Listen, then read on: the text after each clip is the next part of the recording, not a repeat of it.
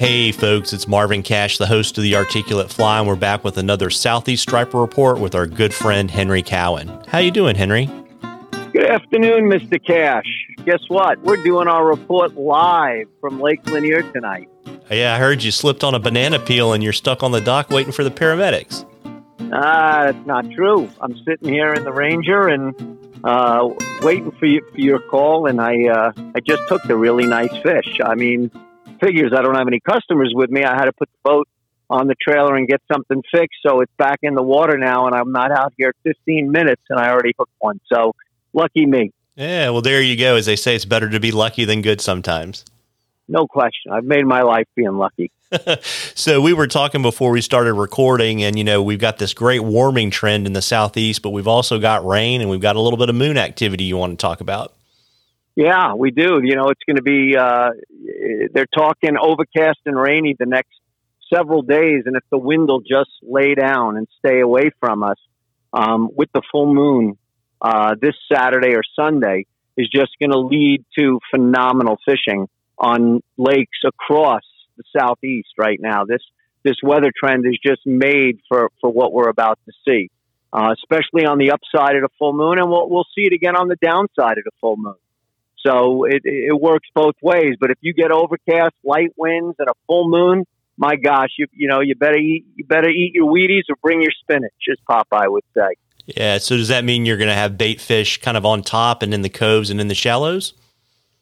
So we're seeing two things happening right now. Our water temp is in that mid-50s range, so the fish are getting set to pre-spawn. There's still some fish in very shallow water. I had a trip the other day, and we caught some fish in 3-4 feet of water, which is my favorite way to catch stripers, just in the backs of the creeks. But we're also starting to see on the main lake, we're starting to see in the river channel, the loons are working hard and the birds are working hard, the gulls. And when you see the gulls and the loons just tearing it up, there's fish under those gulls. Even if you don't see splashes, you just throw on top of those loons, and I promise you, with an intermediate line and a little something else, you will catch a fish.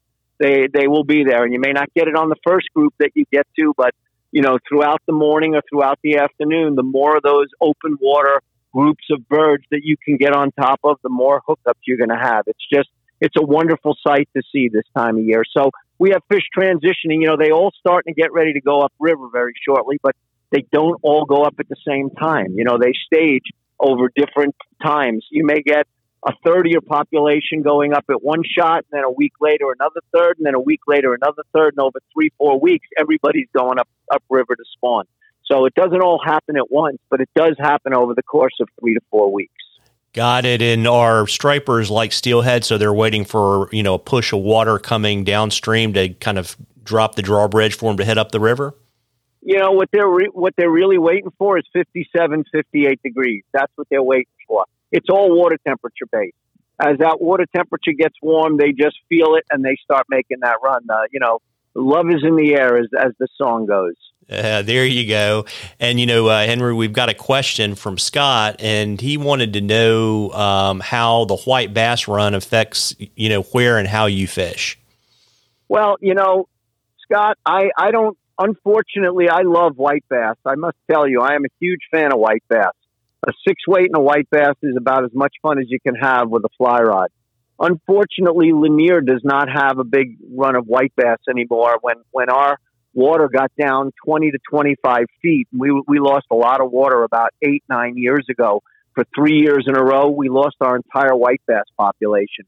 So they've restocked some, but we just don't get those runs that some of the other lakes and the rivers around the Southeast get. But this time of year, the white bass will be going upriver with the hybrids. There's no question. You'll see hybrids and white bass going up together. The stripers generally don't go up at the same time as the white bass.